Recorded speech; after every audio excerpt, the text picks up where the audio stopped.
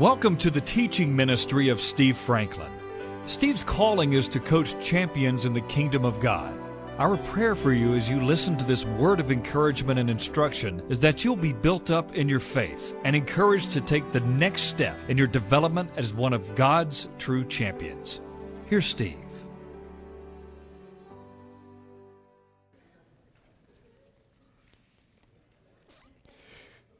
I have started a series, as many of you know, this summer. First 2 weeks. It's called My Favorite Passages. I've looked back on my course. I told you that my first message was to a little handful of people at a little church out in the country 53 years ago. It was brutal, and I thank God that they were willing to sit through it. But over the course of these years, I have favorite Bible passages. And the last 2 weeks, we went to James 1. Now today, I want us to go to Joshua 1 as we find out what the Lord would say to us about leadership. Would you look at the Holy Scriptures with me? Chapter 1 of Joshua, we'll read down through the first few verses. After the death of Moses, the servant of the Lord, it came to pass that the Lord spoke to Joshua, the son of Nun, Moses' assistant, saying, Moses, my servant, is dead. Now therefore, arise, go over this Jordan, you and all this people, to the land which I am giving to them, the children of Israel.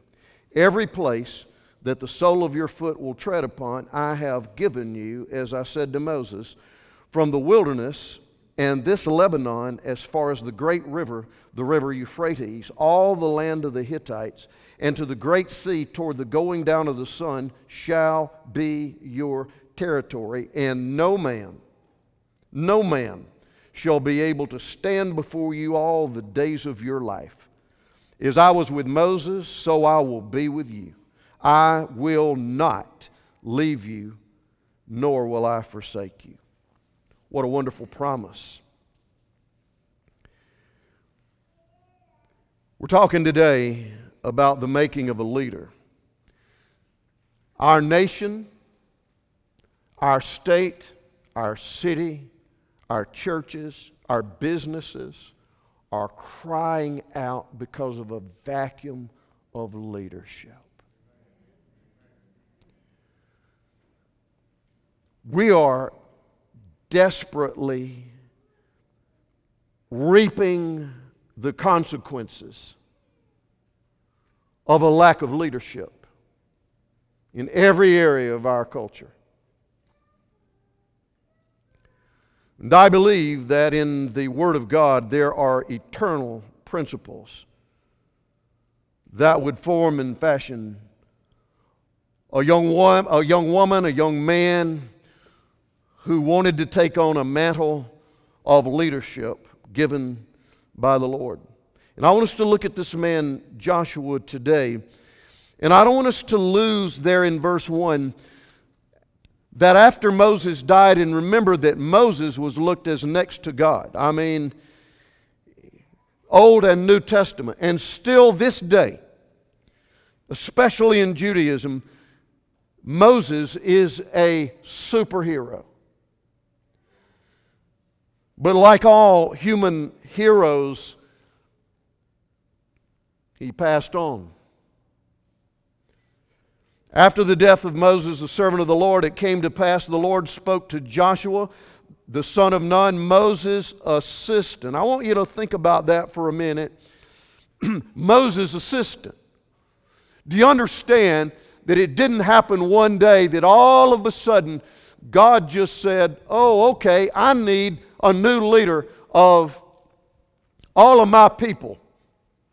So let me see. I'm going to interrupt the day of a man named Joshua. Do you know that a lot of us today don't understand that when God selects a leader, there is preparation that goes before that? It doesn't just happen. It doesn't just happen.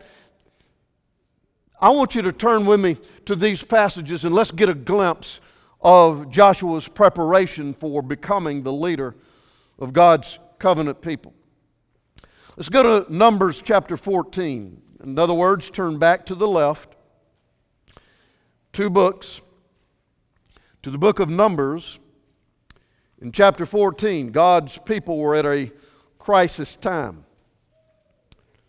The Lord had told Moses to send out 12 spies into the land of Canaan, the promised land, that land that he had promised Abraham, Isaac, and Jacob, that would be an eternal possession.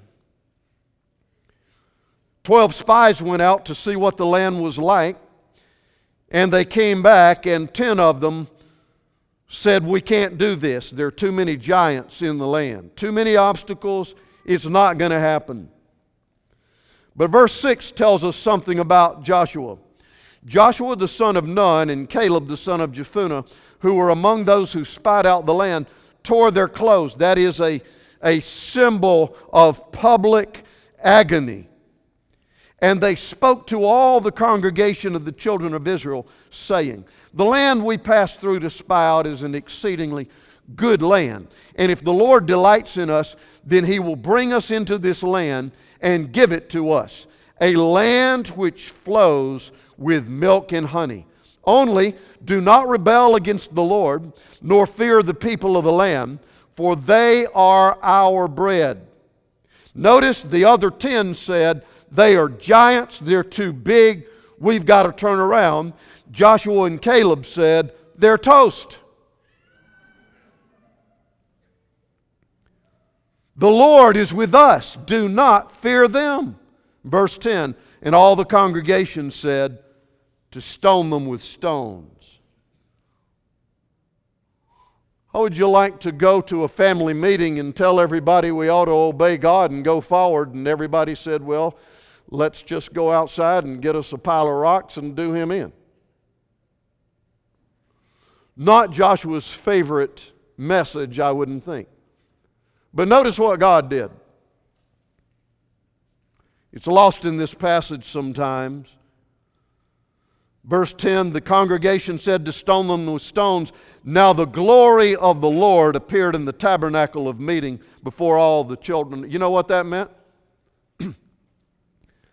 That God came into that place where Moses and the leaders were to meet with Him by His incredible, the glory of His presence, an incredible blinding light. And when all the people saw that, they dropped the stones. Here's what I'm here to tell you. Somewhere, there are leaders who will stand up against the majority, and when they obey God, the glory of the Lord is going to back them up and preserve them. Somewhere. And they will prevail against all odds. Somewhere. God has not stopped choosing leaders.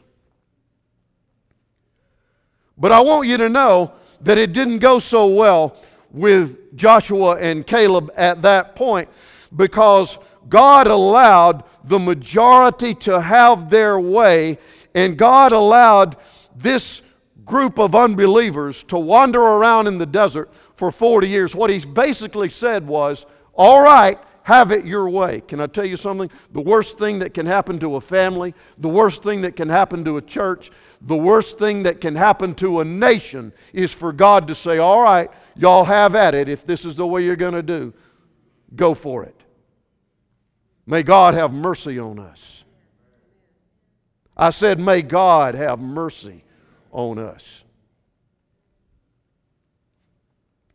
For 40 years they wandered around in the desert, and Joshua and Caleb, although they were believers, they had to watch friends and family die on a daily basis. They had to eat manna instead of good food for 40 years. Here's what I'm trying to tell you. Part of the development of leaders is suffering. Usually it is in the form of rejection. Usually it's in the form of those who love you or closest to you who don't quite understand why it is that you believe and do the things you believe and do. So many times it is that what do you call it? Being ostracized from those you love and want to walk with you. And sometimes you have to suffer and wait for God to bring those you love to the place where they will listen. Are you parents listening to me? Sometimes to be the leader of your family, it's going to require for you to wait on God to help your children to understand what your motives are in the decisions you're making. For God to help them to really understand what He's about. And sometimes they're not going to care that much about your opinion or for even being around you sometimes. Sometimes the preparation of your leadership comes through suffering, having to wait on God to do what you can't do. Sometimes that's with people in your own family. Sometimes it's with people that you're associated with in business. A leader is willing to stand on the truth and speak up and speak out, even if it causes him or her to suffer. I want to tell all of you today who are in places of rejection and isolation, go ahead and speak up and speak out and be willing to suffer rejection and isolation, because you need to know that your God will never forsake nor leave you. And I want you to see something else. There was an incredible reward to Joshua and Caleb. Let me show you this. Look a little later in your chapter there. Chapter 14 is where we are. The Lord's speaking to Moses, and He said, these people are going to wander around the carcasses. Their bodies are going to fall in the wilderness because they've complained against me. They refuse to believe and go forward. And then He says in verse 30, except for Caleb the son of Jephunneh and Joshua the son of Nun, they shall by no means enter into the land which I swore, the land of promise, the promised land, the land of Abraham, Isaac, and Jacob. I want you to see verse 38. But Joshua the son of Nun and Caleb the son of Jephunneh remained alive and got rewarded. They got to see and dwell in and live a long and prosperous life in the land of Canaan. There is a reward for believing, for standing up and speaking up and being willing to suffer. There is a reward. So Joshua was being prepared. One of the ways he was being prepared was through standing against the majority. I want you to look at chapter 27 of Numbers. Just turn to the right to chapter 27. I want you to see something else. The making of a leader. Joshua was willing to walk not only as an assistant to serve. How many of you know service is the greatest position you can get? Jesus said, the greatest among you shall be your servant.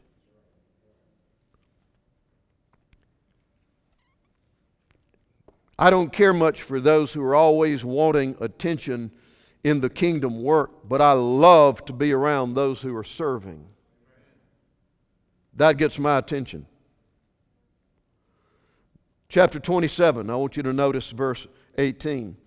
The Lord said to Moses, take Joshua the son of Nun with you, a man in whom is the Spirit, and lay your hand on him. Set him before Eleazar the priest and before all the congregation, and inaugurate him. That means commission him, challenge him in their sight. And you shall give some of your authority to him, that all the congregation of the children of Israel may be obedient. Look at verse 22. So Moses did as the Lord commanded him. He took Joshua and set him before Eleazar the priest and before all the congregation. And watch verse 23. We just did this. He laid hands on him, Moses did, and he commissioned him, inaugurated him, just as the Lord commanded by the hand of Moses.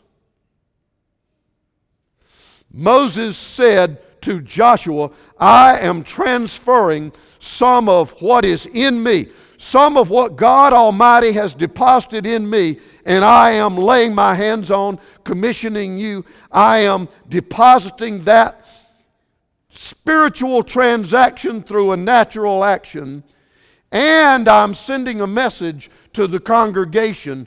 I hereby believe in, commission, and set this man apart for you to recognize as a leader in this body.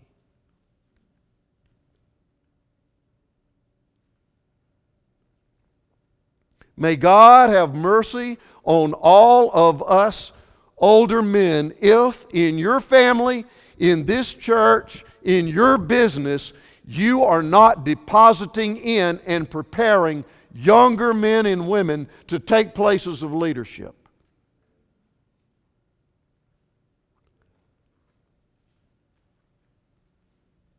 You're not going to live forever, and neither am I. There's going to be a transfer. And at the right time, those who are spiritual, it is a godly spiritual principle. Those who are spiritual leaders are to designate and commission and lay hands on those who are stepping into places of leadership, who are chronologically younger but yet mature.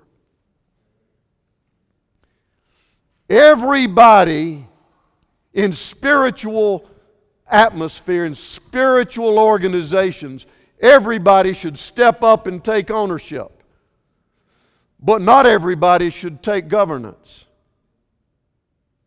That's for called people who will have to answer before the Lord.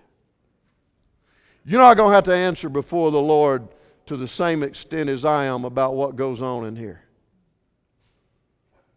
And that is a sobering thing to me.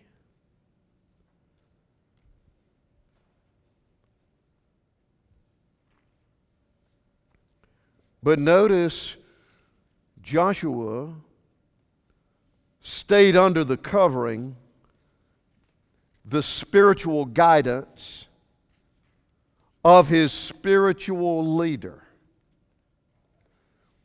Do you know that today the term spiritual covering is actually crucified? There are people writing books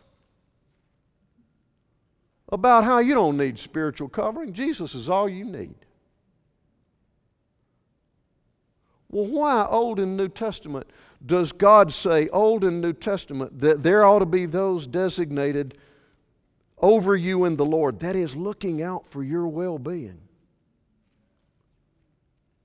who are interceding for you, who are encouraging you, who are teaching you the Word of God, who are encouraging you when you're going through hard times.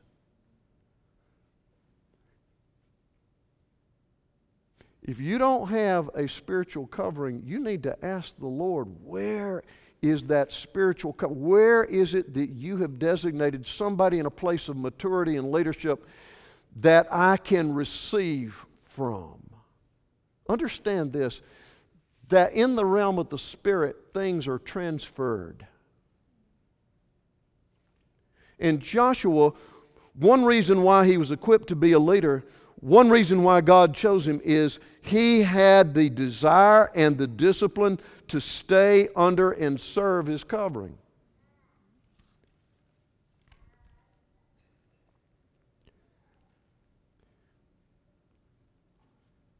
I'm asking many of you today, not only about your spiritual covering, and you need to invest in that. You need to pray. You need to mutually invest in your spiritually covering. It doesn't just work one way. But I'm going to ask you this. Who are you being prompted by the Lord to be a spiritual mentor or covering for?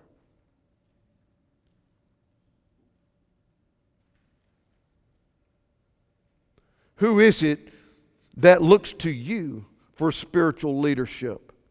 Listen, God never chooses any perfect vessels. That doesn't happen. And if somebody thinks or says they're perfect, you do what you want to, but if I'm you, I'd get away from them as fast as I could.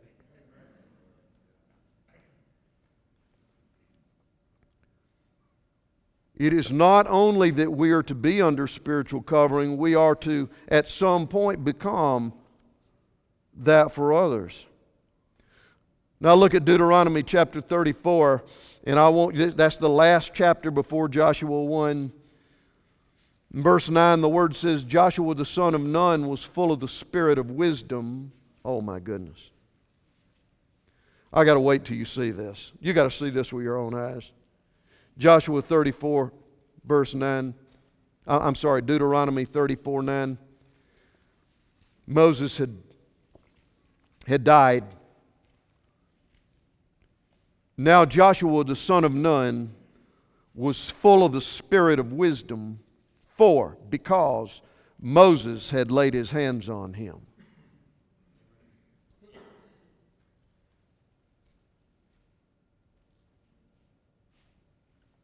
Wow.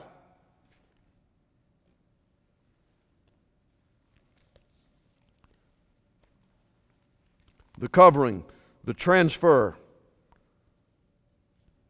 Did Moses make mistakes? Big ones. Big ones. But God had chosen him. He was His servant. The Bible says there was not a more humble man in all the earth than Moses, mistakes notwithstanding.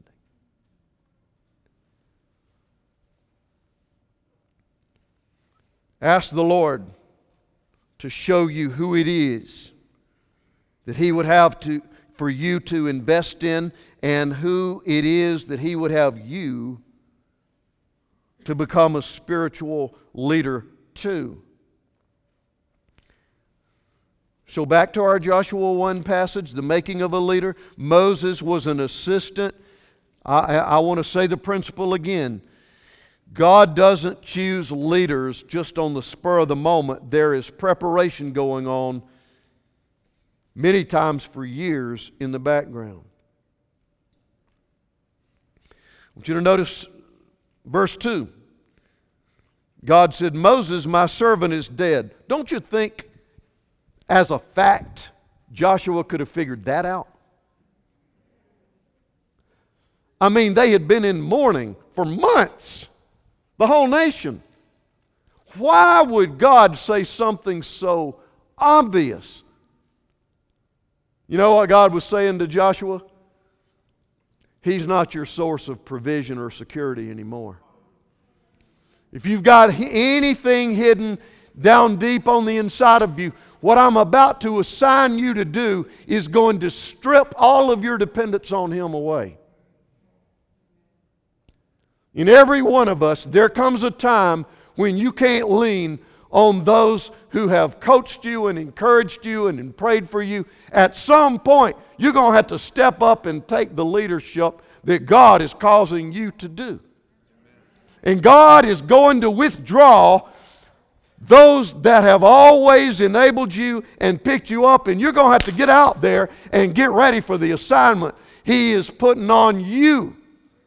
And usually that assignment will be so big, and God will remove your security blanket, all that encouragement, all that money, all those opportunities, all those contacts. At some point, you and God have got to figure it out. Some point. And God was saying to Joshua, all right, Moses is no longer in the picture. This is about me and you.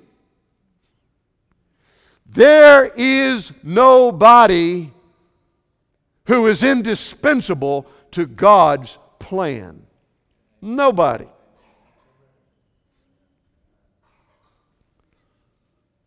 My servant is dead. Now therefore, notice what he said. Now therefore, arise. Get up. How many of you are still grieving the absence or the departure of a parent, a mentor, a life coach, a spiritual champion? How many of you are still grieving what used to be? Whether it was in your business, in your family. How many of you are still grieving that? God is saying to you, get up. Arise. I've got a new assignment for you. And it is not where somebody else is going to take care of you. Do you understand, ladies and gentlemen, that we live in the most entitled culture that our nation arguably has ever known? Entitlement. It's everywhere. Everywhere. I see it in the church. I see it in culture. It's in government. It's everywhere. God is not into entitlement. He has an assignment for you. Arise. Go over this Jordan. Do you know what God's saying to Joshua? Isn't that just like the Lord? God took the man right when the people were in a perilous state. What do you mean by that? They had to try to get 3 million people across the Jordan River that had, of course it was in the season where it had swollen its banks, of course. God normally gives you an assignment when there is absolutely no way for you to get it done apart from His intervention.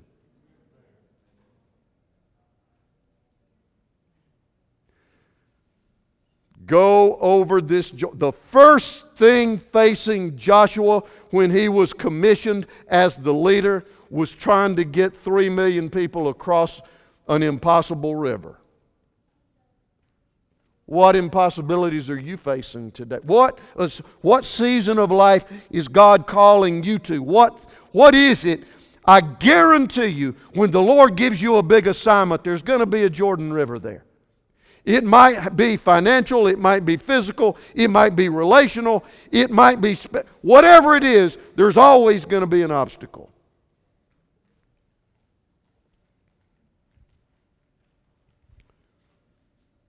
Part of the development of a leader is the placing of an obstacle in their life that only God can get them through. But I want you to notice this wonderful promise. What a wonderful promise.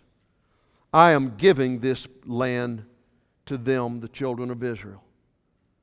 You get through this Jordan, and I want you to know that what I promised for all these years is yours. In fact, every place that the sole of your foot will tread upon, I have given you, as I said to Moses. Can I ask you something? Every place, would that mean if you have to step in the river, would that be in every place? If you have to get out there and not know what the next step is, but you know you got to take one, would that be included in every place? Some of you are overwhelmed with circumstances and situations right now. God's promise to you has not changed. His word is eternal. Every place that you tread upon, I have given to you. I will give you authority over every step that you have to take in my assignment. Every one of them. Notice what he said. Notice what he said. I want you to look down at verse 5 again. No man shall be able to stand before you all the days of your life. To the same extent I was with Moses. Oh my goodness. Whew. You're talking about the same Moses that got the 10 Commandments written on stone? You're talking about the same Moses that the glory of the Lord would show up like a pillar of fire and a pillar of cloud? You're talking about the same Moses who would pray and manna would be out there every morning? I will be with you as I was with Moses. I will not leave you nor forsake you. Whatever the Lord has assigned you to do, there is His promise that He will never leave you nor forsake you. And the same God who led Moses lives on the inside of you as a New Testament believer. He's your defender. You have an advocate with the Father. He's a super lawyer. There's none better than Him. He's a provider. The Lord is my shepherd. I shall not want. He is a mighty warrior. The Lord will go before you and fight for you.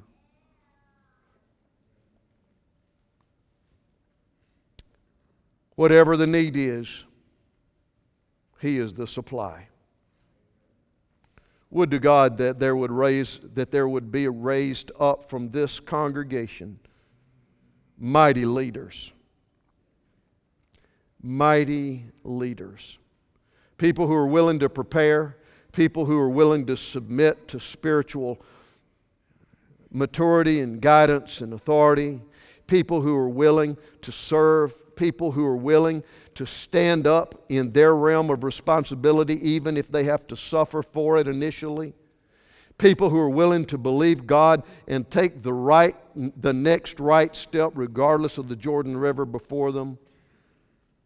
Would to God that there would be mighty leaders in this faith family.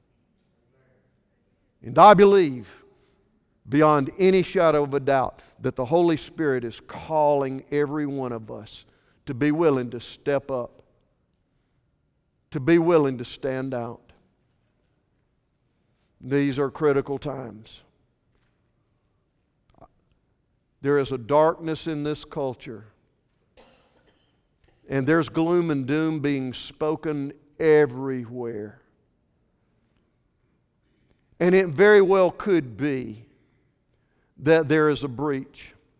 It very well could be that the hedge of protection is being removed. It could be. But I know this, that nothing takes our Father by surprise. And I know that He's the same yesterday, today, and forever. And I know that if He wouldn't destroy Sodom and Gomorrah, if He could have found 10 righteous, He is not going to destroy a nation who has vast millions who will stand and believe and cry out to Him and repent and turn from our wicked ways. So I'm optimistic today. I'm optimistic not by what I see. I'm optimistic by what I see in the Word of God and the promises in the heart of God.